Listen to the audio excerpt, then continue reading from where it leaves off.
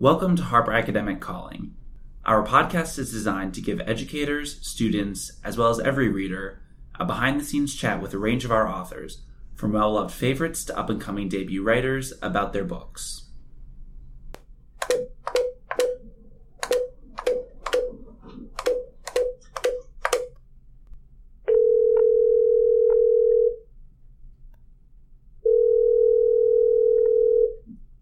Harper Academic calling Lindsay Pollock. Lindsay Pollock is an expert on today's multi-generational workplace and frequently advises both young professionals looking to succeed in today's work environment and the organizations that want to recruit, retain, and engage them. She is the author of several books. In this episode, we primarily discussed her first book, Getting from College to Career, but we also talked about her newest book, Recalculating, which tackles how to navigate the workplace amidst the turbulent world we live in.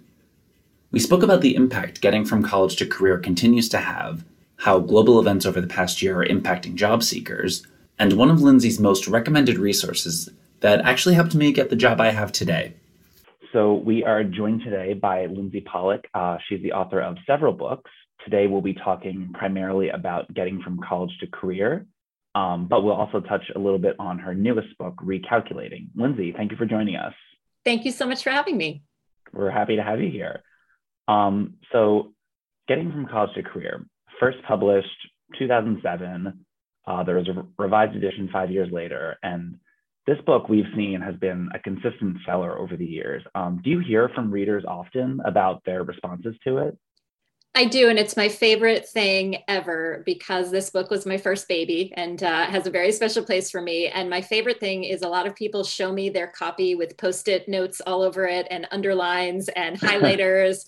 And I love that because I really meant it to be kind of a workbook and to be really actionable. So I'm always thrilled to hear from people who say that it helped them. It definitely is. I think the way the tips are laid out in that, both you can see in the table of contents, they're very clearly laid out, and the tips, the action items at the end of each tip, I think make it very much like a workbook in that way.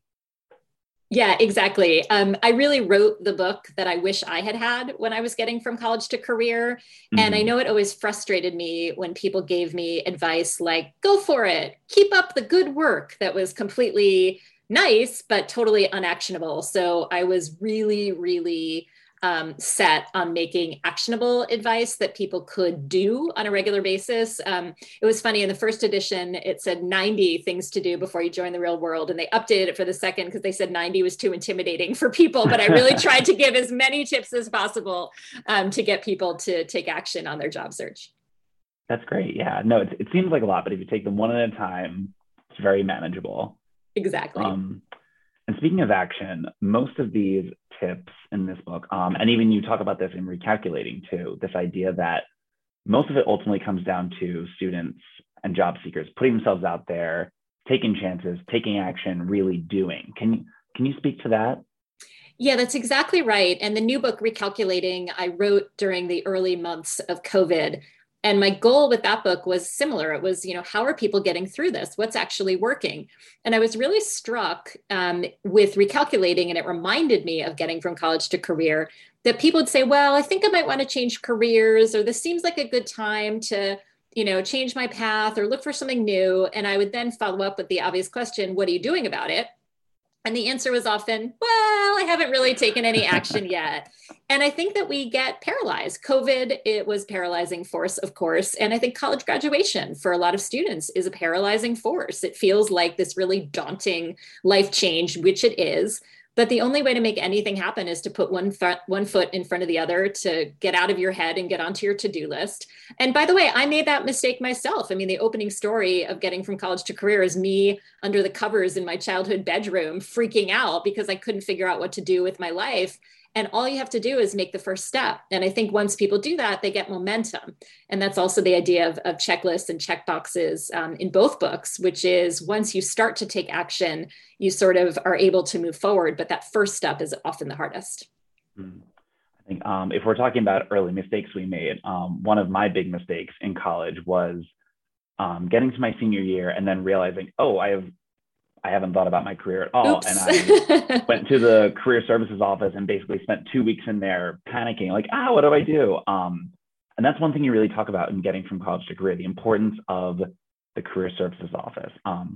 So for students who are, whether they're just about to go into college or they're in their senior year, what advice would you give them for taking advantage of their Career Services Office? Or I guess even alumni too. You were ahead of me because I didn't even go to my college career office, which is ironic that I do this for a living now. So you were ahead of the game. Yeah, I think it is one of the most underutilized resources in America, possibly, because if you've gone to college, if you're in college, you have this office that is designed to help you get a job. That's their role, that's their function. And so many students never take advantage of it.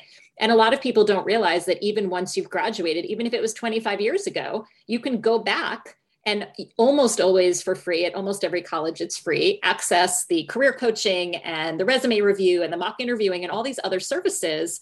And it's right there for you. And the other thing is the people who work in the Career Center are experts on how people from your college or university get jobs. Often they have people who specialize in finance or engineering or hospitality or whatever specific areas your school might have fed a lot of people into. So I think it's probably the most important step if you haven't taken it is to make sure to establish that relationship and take advantage of that free resource.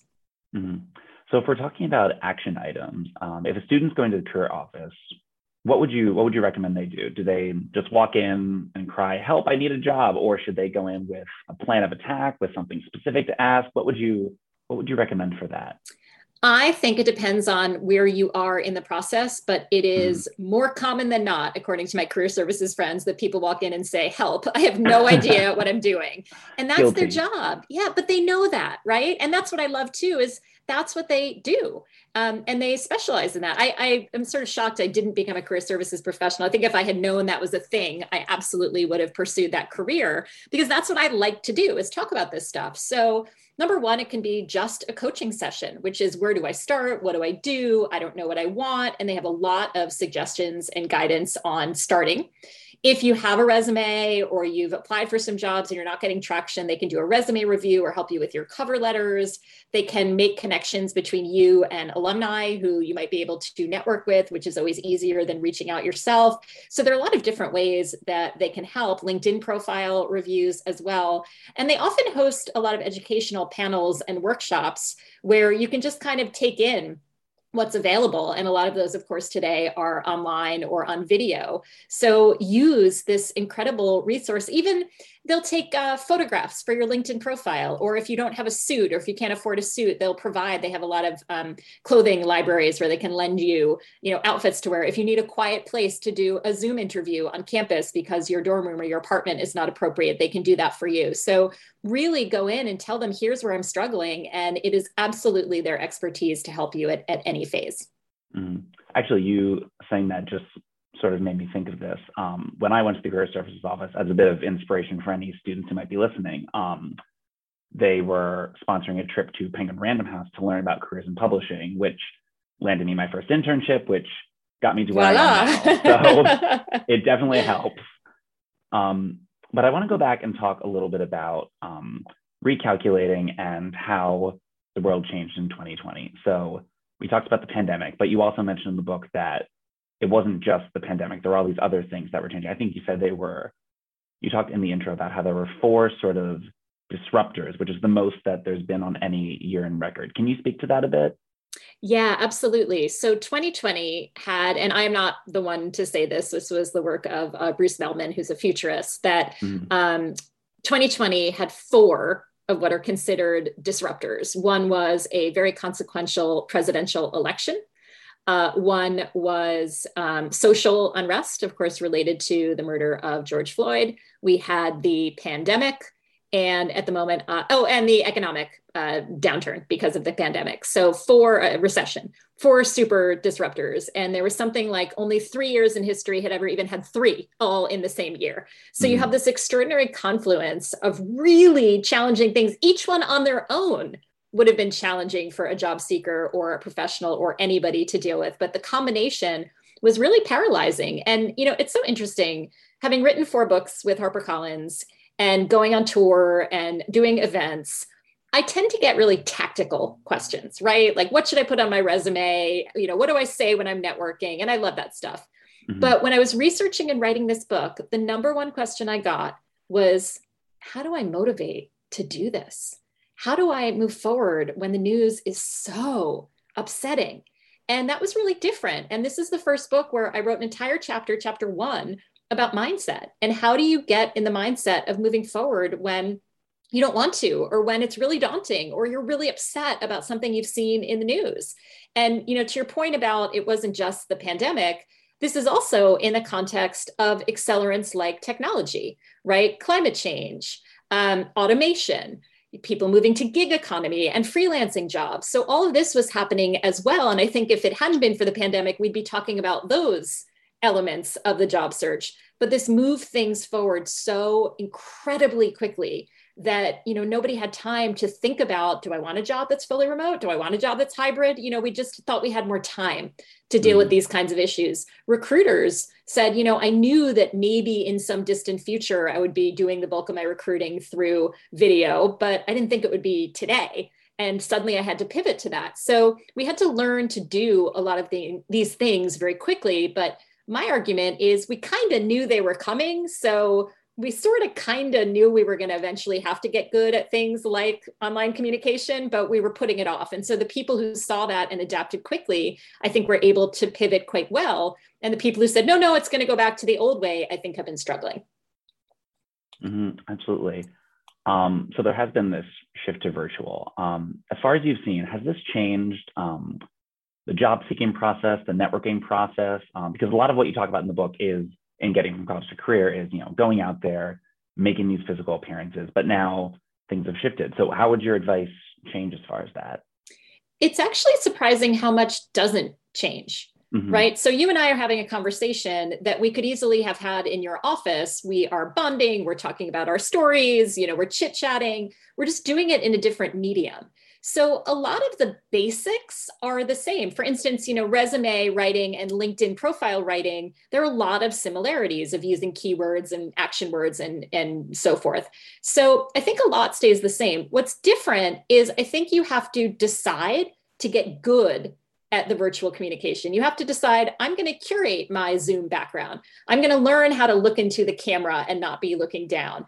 I'm going to understand that I need to get really good at writing requests to people on LinkedIn because I'm not going to be able to go to a conference and walk up to them and build rapport that way. So I think it's the same ideas of connecting, asking for help, talking to people you have a connection to, making a bond with a recruiter and selling yourself, but you now have to do it in a slightly different way. And just as, I'm thinking of the old examples of like the radio announcers who stood on television reading at a microphone as if they were on radio and they sort of didn't understand the new medium of television, you have to be a little bit adaptable. But the concepts of selling yourself, building your professional brand, explaining why you're a good fit for an employer, trying to find a connection inside a company so that you can get a foot in the door, without being generic, those things don't change. You just have to be a little bit better at doing them in a virtual environment. That comes easier to some people than others, but it is a conscious choice to learn to get good at communicating in this new way.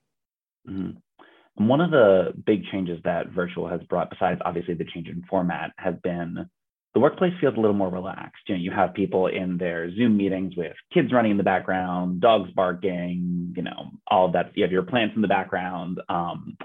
And it feels like things have kind of relaxed in a way in the workplace. Would you say that the rules have relaxed or changed at all as far as job seeking? Depends on the industry. Okay. So I would say for the most part, yes. Often you can dress a little bit more casually. If you're doing a Zoom interview, you don't have to be in a 3-piece suit. But you know what? For a lot of law firms and banks, I'd still put on the suit. And I think what's different is the variety of different kinds or different levels of casualness to formal. So it used to be, I remember in the 90s, you wore pantyhose to a job interview. Now you don't have to do that, right? It was just you wear a suit and you wear pantyhose if you're female. So I just knew that any industry had to do that. That is certainly not the case anymore. So I think what's important is not to make assumptions. Oh, well, I'm home, so I can wear a t-shirt. Just ask. Just ask the recruiter what's appropriate to wear to this job interview. They'll be happy to tell you, right? What's appropriate what's an appropriate background that I should have. Now, you want to be as professional as possible, no matter what, But I've had a lot of recruiters say they absolutely understand, particularly if you're a student from a lower socioeconomic background, that you might not be able to have a nice, quiet, pristine background. And that's okay. All you have to do is say, I'm sorry, I'm not able to have a quiet background today, given my living situation. I hope you don't mind. You just have to call it out and let them know, and they will always understand. So do the best you can and just ask what the rules are. What has not changed are rules like write a thank you note after the job interview. You'll do it by email now rather than handwriting. And by the way, that was a change from the 2007 edition of Getting from College to Career to the 2012, was I'd said handwritten thank you notes in 2007. And by 2012, it was like email thank you notes. Especially when people aren't getting mail at their office. But the rules of etiquette, of gratitude, of being polite, of being prepared, of writing a thank you note, none of that changes. But a lot of companies will say, you're going to be in your bedroom. It's okay if you don't want to wear a tie. Mm-hmm. And another big change from the most recent edition of Getting from College to Career to now has been the audience that you're talking to. So in the book, you talk about Gen Y, millennials is sort of the demographic here. But now we're seeing Gen Z enter the workforce. So in your work, have you seen any difference in Gen Z and how they approach things? Yeah, absolutely. There are quite a few differences, and you're making me think we need a new revision of Getting from College to Career for Gen Z.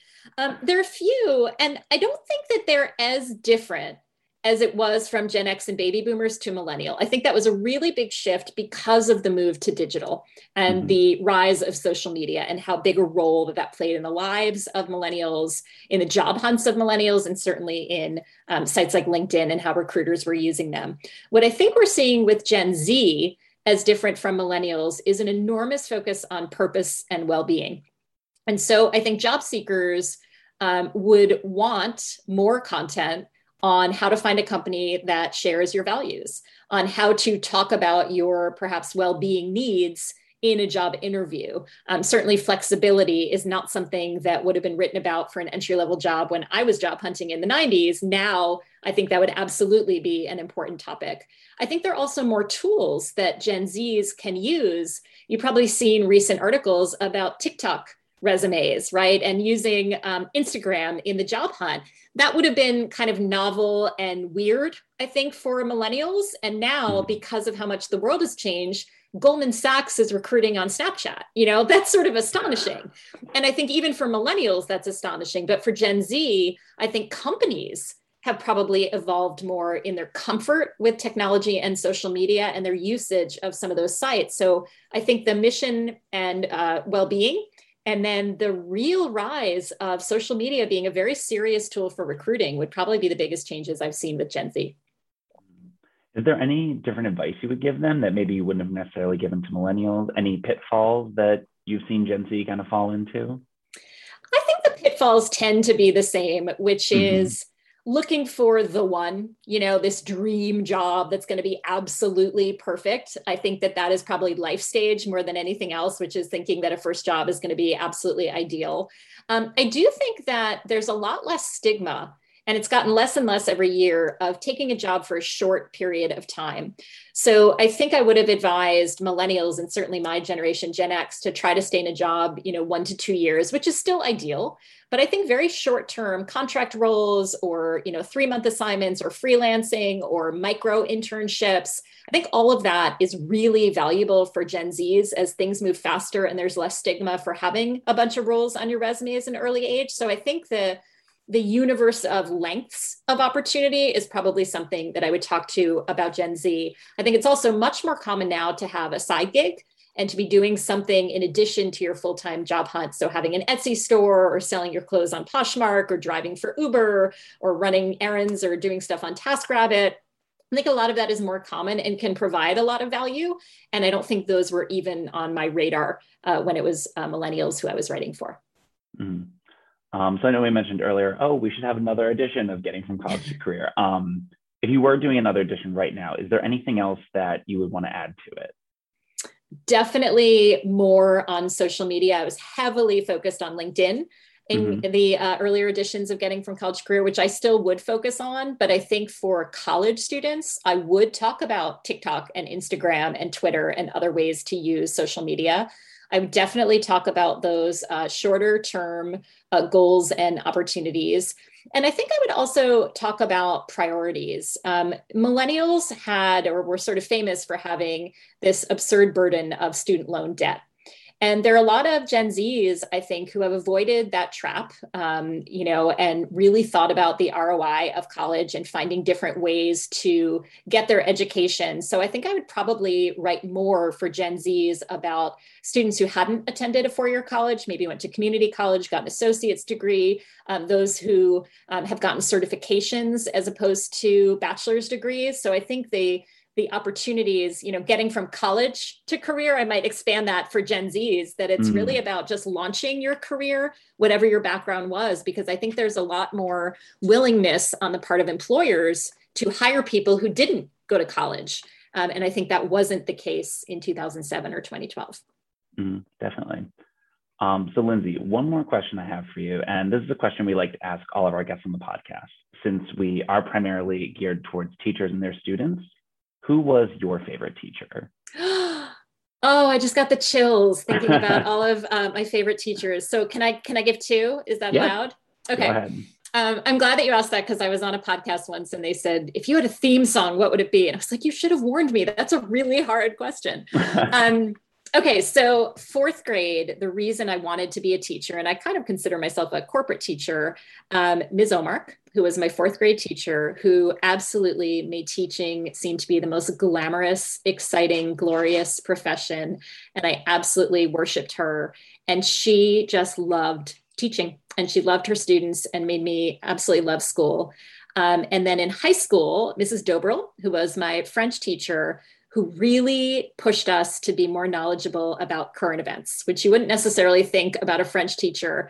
But we used to play this guessing game in French, and she would always pick people from current events and the modern news. And I remember at the beginning of the semester thinking, like, what is she talking about? And then realizing she wasn't just teaching us French. She wanted us to be citizens, and she wanted us to be interested in the world around us. And I just always respected her and loved her for that. I should also point out that both of my parents are teachers, so I should probably have said them first. My dad was an English teacher, and my mom was an art teacher. So I am the children of teachers, and just so grateful for the incredible work, especially over the past 18 months. I have a 10-year-old daughter in public school, and teachers have been the heroes of this very difficult situation for kids. So thank you for the work that you do.